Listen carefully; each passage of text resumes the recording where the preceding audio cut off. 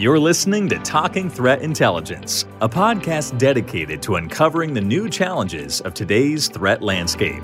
Each episode, we connect with some of the world's leading practitioners to share stories from the front lines of corporate security. And now, on to the show. Hey, everybody, and welcome back to another episode of Talking Threat Intelligence. I'm your host, Robert Value. And joining me today is Chris Story, Director of Risk Intelligence and Security Consulting at Triumph Protection Group, and the host of the very popular Conversations in Close Protection podcast. Chris, thanks for joining me today. Robert, so happy to be here. Thank you for having me. Excited to be on the other end of the microphone. Yeah, it's different when you're on the other side. Now, Chris, before we hit record, you said something really interesting. You said that there's almost too much focus right now on OSINT for investigations, but an underrated kind of application of OSINT is also on the security sphere as well for security operations, which I thought was really, really interesting. What did you mean by that? Well, so I think when I started, Clubhouse is what really brought it to my attention, right? Like when Clubhouse started, I think early last year or whatever it was that a lot of people would come on board and they talk about, open source intelligence and physical security and combining the two and what it looked like. And really what it turned out was that we had a lot of folks that use open source intelligence for their investigations. And so those two terms really got conflated because from my perspective, open source investigation is looking at a person, place, or thing very, very, to find as much as possible about it. And you use open source intelligence to do that. Open source intelligence is much broader. So just like a GSOC is a component of a risk intelligence center, open source investigations is a component of open source intelligence. So, I can find out what the weather's going to be. I can find out, and open source might be internal open source too. What do I have within my organization? And then what do we use in external? Like one of my favorite examples to use is as you combine open source intelligence with internal operations, if your cybersecurity team is saying, hey, it looks like we've got some servers that went down, it might be a direct denial of services attack in XYZ, the physical security team can use open source and go, or has hopefully already done so, saying, hey, we were expecting weather in that area. As you know, there's no backup generator at that site, with that small server stack. You might start looking there, right? So which helps us rapidly accelerate our response to what might be determined a threat. And it allows us to look very, very quickly, is that the solution or are we looking at something else? And so I think from an open source intelligence perspective, it's very, very powerful. To continue with that, as you know, it seems like it's spying or whatever the case is. But at the end of the day, in intelligence collection, I think it's very well known and widely known that the super secret ninja stuff that like government agencies do is to collect that 5% of information that's not openly accessible. I think now we have so many tools to allow us to do our job so much more effectively than, doing library research, if you will. Now it just comes down to the 5 W's, who, what, when, where, why, and how at the right time and the right place to assist in my operations. Kind of elaborated a bit on that with the interaction between cybersecurity and physical there. What have been the kind of use cases that you've been using OSINT for in your day-to-day operations with clients? So first off, as a client, I try to understand what their risks are. That's key, right? You can't provide a solution without understanding what the risks and threats are. And then you're able to align those risk mitigation solutions with the organizational objectives as well, right? So that's number one. And then number two is then finding the appropriate tools and sitting them in front of the clients or customers to say, hey, this tool or this tool stack, if you will, is going to help you get to where you need to be based on budget. And then, of course, it's one of the cooler things about using technology is that in some way, invariably, you've got to involve IT and cyber because, that's just part of the due diligence process to say, hey, look, are we introducing this into our ecosystem or is it external? And then what is the threat to each of those, right? And so you're able to communicate with them about what you're doing, why you're doing, how you're doing, and then show them other tools and that you're able to communicate in different ways, shapes, or forms. And just understanding those pieces helps us work together because we tend to be very, very siloed. Interestingly, they do the same thing. Just a lot of the things that they do for that open source is automated and usually is focused on a bunch of different ones and zeros in a different language than most physical security or intelligence people speak. Then after all that's completed, once you bring the tools into the ecosystem, then essentially what we try to do is we try to give number one is situation awareness. What is going on in our environment so that we understand what we need to respond to and how to respond, or do we need to respond, right? It's essentially keeping a finger on the pulse. And then eventually we want to be able to work into some level of predictive intelligence, right? As we understand what the threats are. So for example, a lot of threats we see are stock-based, right? Hey, the stock's not doing this, or it's not doing that. Well, and I'll say threats with air quotes because some of it is white noise. And so one of the biggest things that I've seen is in the industry is that across the board, we say the squeaky wheel gets the grease. That's exactly what happens in the protective space, is that Chris is making lots of noise. Chris is making lots of noise. He's the biggest threat. He's the biggest threat. He's the biggest threat because he's making all the noise. Meanwhile, Robert has made one or two threats that are actual threats, and we've missed them because Chris is making all the noise. So really what we try to do is figure out understanding what the threat landscape is, understanding who's a risk, who's making noise, and then where are they, if at all, in levels of escalation or path to violence or whatever the case is. And we use a lot of that open source information to do those investigations on people who are making threats within either internal or external to the organization, if that makes sense. Yeah. So part of that is providing a daily threat intelligence report on where our assets and resources are, and then any travel locations, what is going on, what can I expect, what can I do? And then add in the human element to that, which is the analysis of, hey, wow, this sounds really bad. Is this going to apply to me or not apply to me? And then how do I mitigate that risk? And we just do that at scale across the board with our customers and help them do that either internally or we do that externally as well as a service. Can you tell me about kind of an interesting time from your work? Would you be comfortable in talking anything about that? Sure. A couple of things is that, again, the tools help bring to the forefront some of the things that might be anomalies. And it's up to us to investigate what that anomaly is. So I think in some cases we've seen, here's two examples, one not so good and a good example. In the galaxy far, far away, right? In other words, a long time ago, we was working a labor dispute, and labor disputes can be notoriously violent because they bring in people from outside their immediate area. It's kind of like hockey, the enforcers, the guy comes in, scuffs some people up, spends some time in jail and bangs out, So there was a guy who made a threat that he was going to come to Houston and kill or injure the protectee. So the security company that was providing support said, okay, let's put surveillance on this guy and let's figure out what's happening. So they had surveillance. Well, unfortunately, surveillance was not 24/7 surveillance. It was just kind of a couple hours, I guess, during the day for whatever reason. So they're like, hey, the guy's truck hasn't moved since we've had him under surveillance. And it was like, oh, crap. He's gone, right? He's on a plane, he's on a bus, he's doing whatever. And this isn't the time where there's a lot of social media, so you could track people, So suddenly the whole protective team is like calling hotels in the area, trying to find this guy's name, hoping that he used his real name and not an alias, right? And you can imagine that was a complete waste of time, right? Completely inefficient, but had to be done. Well, it turns out the surveillance team was only looking at him from 8 to 5, and he worked the night shift. So every time they looked at his car, he was there at home, but they saw no movement because he was asleep. That would be an example of essentially a failure in old methods of doing things. Now, surveillance is still a great part of the mix, but we just have to make sure that we do it appropriately.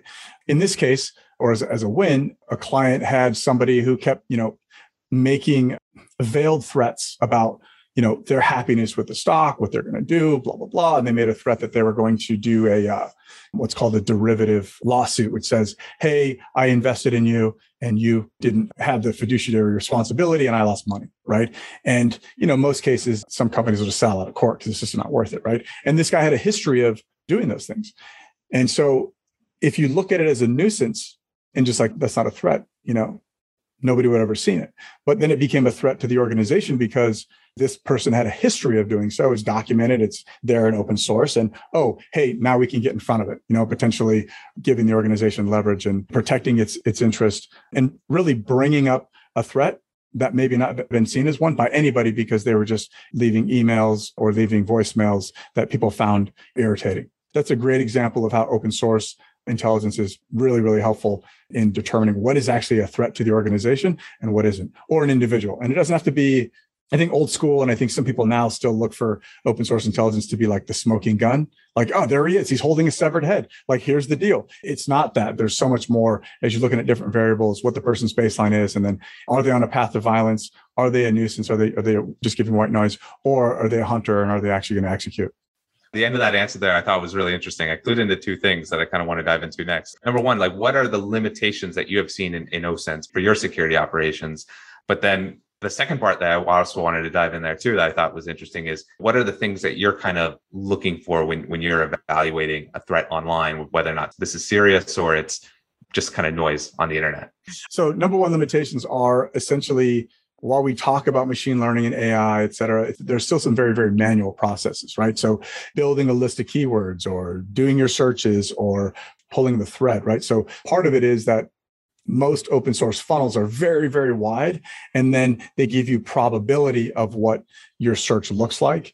And I can only imagine on the back end, there's data collection on what the searches are so that they can become more accurate over time, right? That's the only way that it's going to learn. So that's the piece that can be frustrating, is that Charles C. Smith from Bonnettville, Alabama, or whatever, it doesn't sound like there might be two of them, but there might actually be three of them.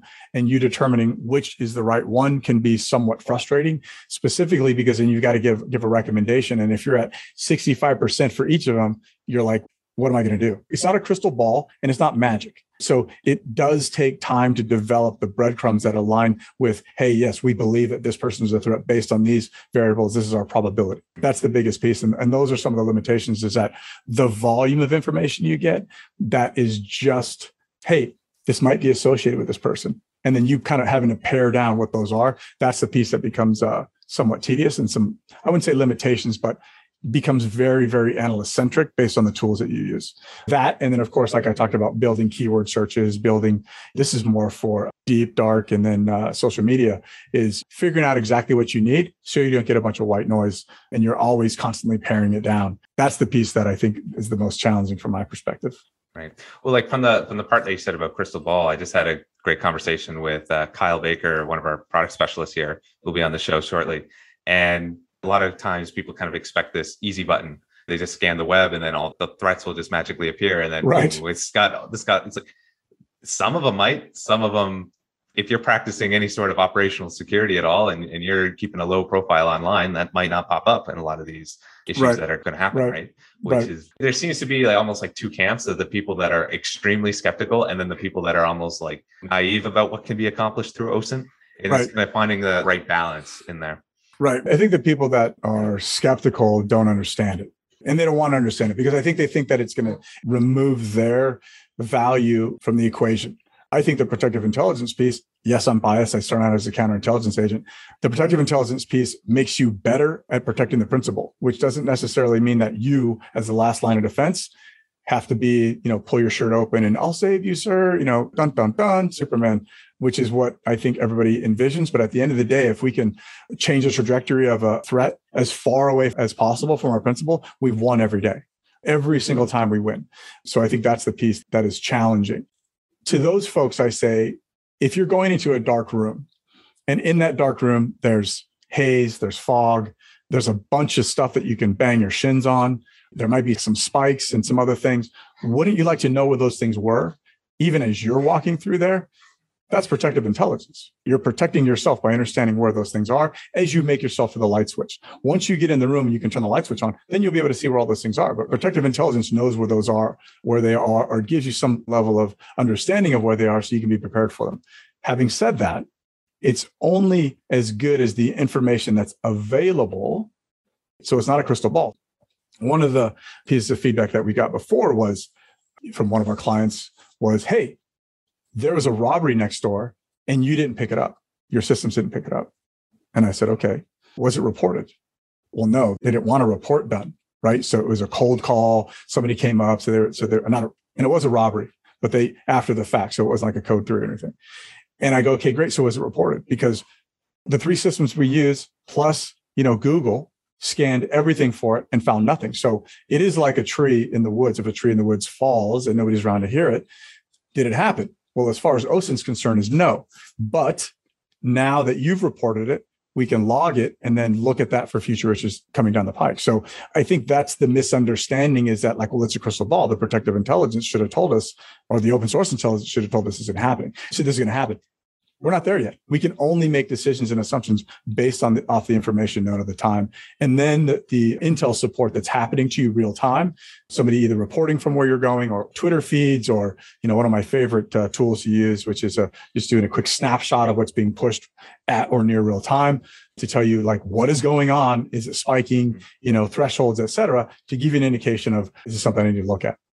I had a conversation the other day and I was just talking about OSINT and what our organization does. And like, oh, it's kind of like the precogs in Minority Report. I'm like, not really. It gets you ahead of a threat, but it's not like we've been saying, the crystal ball or anything like that, where it gets everything. It's just one tool in the toolkit, and you need a bunch of different tools to do your job effectively. Right. And I think that's a great analogy is the Minority Report, because I was talking to one of the smartest people that I've ever met, and I don't say that lightly, about this the otother day. Her name is Taylor. And she was talking about what she does, which is she used to do a lot of OSINT, right? And she was very, very, very smart with it. And now she's able to apply other tools, components of AI to that to almost predict. And this is nothing new, right? This is actually predictive analysis is what almost every sector works on. Using technology to do so, right? Financial sector, the retail sector, like we were talking about before, marketing. How do I use all these data sets to predict what outcome might be coming down the pike? We're always going to be working on it. There's millions of variables, but we're trying to get as close as possible. So while it's not like the Minority Report, I think it's likely headed in that direction. Now, obviously, we're not going to go arrest somebody before they committed a crime, but from a security standpoint, and I think this is interesting. If you remember the Bezos case, which there was an insider that was leaking information. From his phone or something. From his phone, right? He had a lot of challenges across the board, but one of the things that struck me as I looked at that is protectors most protectors are ad hoc, right? So if I'm going from city to city to city, I don't have one protective team that usually goes from city to city to city with me. I'll have one protector that's the same, and then I'll use contractors. So why would the threat not do the same thing? It's cost effective, right? So now instead of looking for Chris in 5 different cities, I can't look for Chris in 5 different cities. What do I have to do? I have to look for behaviors. And so if I'm able to identify those behaviors by whatever key identifiers are available, I may be able to identify patterns. Right now, we have to use technology to do that. And the data sets for that are exponential. And it's probably not something that we're going to see in security for a very long time. But I think if we know how to look, know where to look, and then can identify unique signals, then we can identify some of the patterns that we might need to. But those are very, very big future problems to solve for that predictive analysis. And then, of course, all we would do is just take that away from the adversary. Right. And then just push them further, which changes that trajectory. It makes them harder to get to the principal. That makes sense. It's a constant feedback loop. We make an advance, they change their game. They make an advance, they change the game. Absolutely. Never going to change. Keeps it interesting, though. Absolutely. For someone looking to get started in applying OSINT to their security operations and a lot of similar work that you might be doing, where would you suggest that they get started? I think number one is you have to understand your risks. And 2, you have to do 2 things. You have to understand your business, what you're protecting. You have to understand the risks that face that business. And then you have to understand what your resources are in order to execute that, because that's the starting point. So even if you do what I like to call either the solo practitioner or the poor man's OSINT, Google is your friend. You can set Google searches, you can set Google alerts, you can do all those things and kind of pare them down, up and down. Then there's plenty of open source. It's called intelligence, but it's usually investigative courses that you can take to get a little bit smarter, but don't wait. Start those Google searches, figure out what's going on, do a search on yourself, figure out what's out there, figure out from a privacy perspective what you can limit, figure out what's out there on your principals or your organizations or your locations, and then start to understand, okay, what goes in the bad bucket, what goes in the who cares bucket, like the neutral bucket, and then what goes in the good bucket, and then start to collect on those things. Same thing for, I call it the poor man's license plate reader, right? And there's some tools that help you do it, but cruise through your parking lots of your organization and which license plates are supposed to be there, which ones aren't. Again, this is very, very tedious, but you can use some small free programs to do some downloads and whatever. And then you're able to start looking at anomalies. Okay, these are supposed to be here. These are not. These are here at these dates, times, and patterns, and these are not. And I think it really just comes down to managing that in a spreadsheet. And then you start to understand, okay, great. what kind of threats am I getting? And you categorize those threats into, is it violent? Is it just a nuisance, et cetera? And then you start to look for technology to help you support those things. And I think really that's what it comes down to, is identifying the risk your organization faces. What is it that you need? And then doing the homework up front, and then figuring out the tool that helps you to do those things more efficiently, which helps you build that business case for whatever budgetary needs that you are, whether that's usually it's going to be multiple platforms, just because each platform currently does like one or two things really, really well, and then everything else. So it really depends on your focuses. I think that's the easy part. Once you start Googling this stuff and you're like, okay, it's easy to get lost in a lot of the tools. But if you haven't done that assessment ahead of time and really figured out, okay, what's the 20% that we really need that's going to cover 80% of our challenges? And what are the real threats that are out there? You can kind of get lost in the OSINT toolkit kind of stuff very quickly. Yeah. So I learned early on from some really smart people was establish your requirements first. Right. So the risk gives us what our requirements need. Do I need real-time intelligence, or do I need a report? Do I need to be able to work it through an app, or what are the delivery methods that it gives me this? Is it on a 24-hour cycle? Is it immediate? How much bandwidth does it take? Is it internal platform? Does it have to be manned full time? What do I need? Most of our clients are, look, I need a set it and forget it tool that feeds me information that I can go in and tweak once in a while. Or if I really figured something's really going crazy, I can go in and I can get a snapshot of what's happening. Others have analysts that are in it all the time, and they build, they're building tools and threat assessments, et cetera. So you need to understand what, number one, your risks are and how to mitigate those risks, and then the requirements that your software platform needs, or your OSINT tool, if you will, needs to do those things. And if you find, like you said, if it's like Word, where you're only using 20% of the tool to solve those problems, you may have to have a stack where you get as close as possible to finding the solutions for your problems or mitigating that risk. Right. Are there any big common mistakes that you see perhaps other practitioners in the industry making with regards to OSINT that kind of get under your skin a little bit?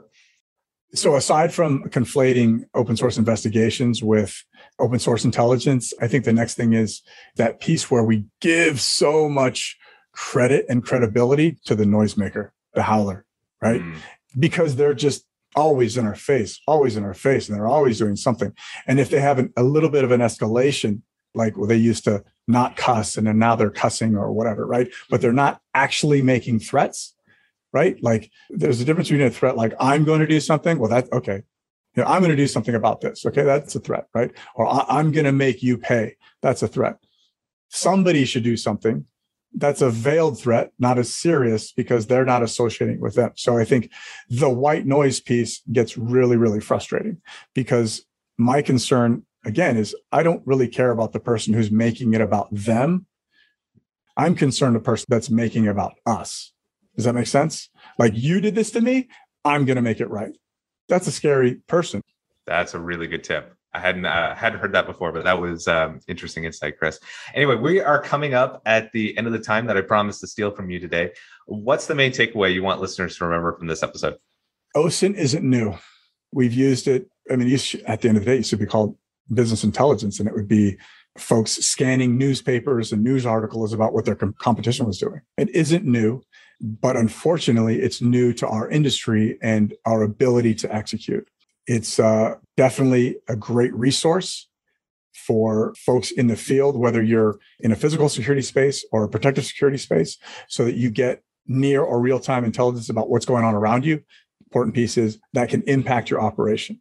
And really, that's the problem that we need to solve, is right time, the right information to the people on the ground that need it, so that they start to understand that it's effective, rather than just getting hammered with stuff that they don't really need to know at that time during their operation. But I think that as we start seeing more and more of it, and we start seeing that organizations are finding more value in it, we'll see it adopted across the board. And then it'll probably move away from just security, and it'll translate into risk intelligence, where you're looking at risks for organization at large, and not only current risks, but future risks. So in other words, hey, we're thinking about building a plant in XYZ city in XYZ country. What does it look like for us? And we're able to go backwards and forwards and do some level of predictive analysis to understand, hey, what does that look like from a security perspective, a financial risk perspective, and an operational perspective? So that's where I hope it goes. Yeah. And what do you want to tell listeners what you're working on now and how they can get in touch? Oh, this is the part that I hate, which is talking about myself a little bit. This is the sales pitch part, but you get has to be done. Has to be done. So we do something similar at Triumph. It's called Overwatch, and we are proud of what we do. And we offer situation awareness, real-time to near real-time risk intelligence reporting, whether that's daily, weekly, or monthly. We show patterns. We try to really help inform decision makers on what they're looking for, what they're looking at. We do limited investigations supporting those, and it's basically a subscription service to do those things, and we're pretty excited about it. And it's funny, we're excited about what the future holds too, with adding machine learning and AI to it. And then, of course, you can find us at Conversation Close Protection. We do a clubhouse every Monday night at 5:30. And then, of course, you can always find me on LinkedIn. All right. I'll be definitely sure to include a link to those in the description. Awesome. Chris, thanks, Robert. Thanks for joining me today. Awesome. I appreciate it. Big fan. And thank you for what you're doing for the protective intelligence and the intelligence industry overall and at large. All right. Again, that was Chris Story, Director of Risk Intelligence and Security Consulting at Triumph Protection Group and host of one of my favorite Conversations in Close Protection podcasts. Thanks for listening to another episode of Talking Threat Intelligence. Never miss an episode by hitting the subscribe button on your podcatcher. And if you'd like more insights on building a successful threat intelligence program, be sure to check out our resource page at liferafinc.com/blog. That's liferafinc.com/blog. And I hope you tune in next time.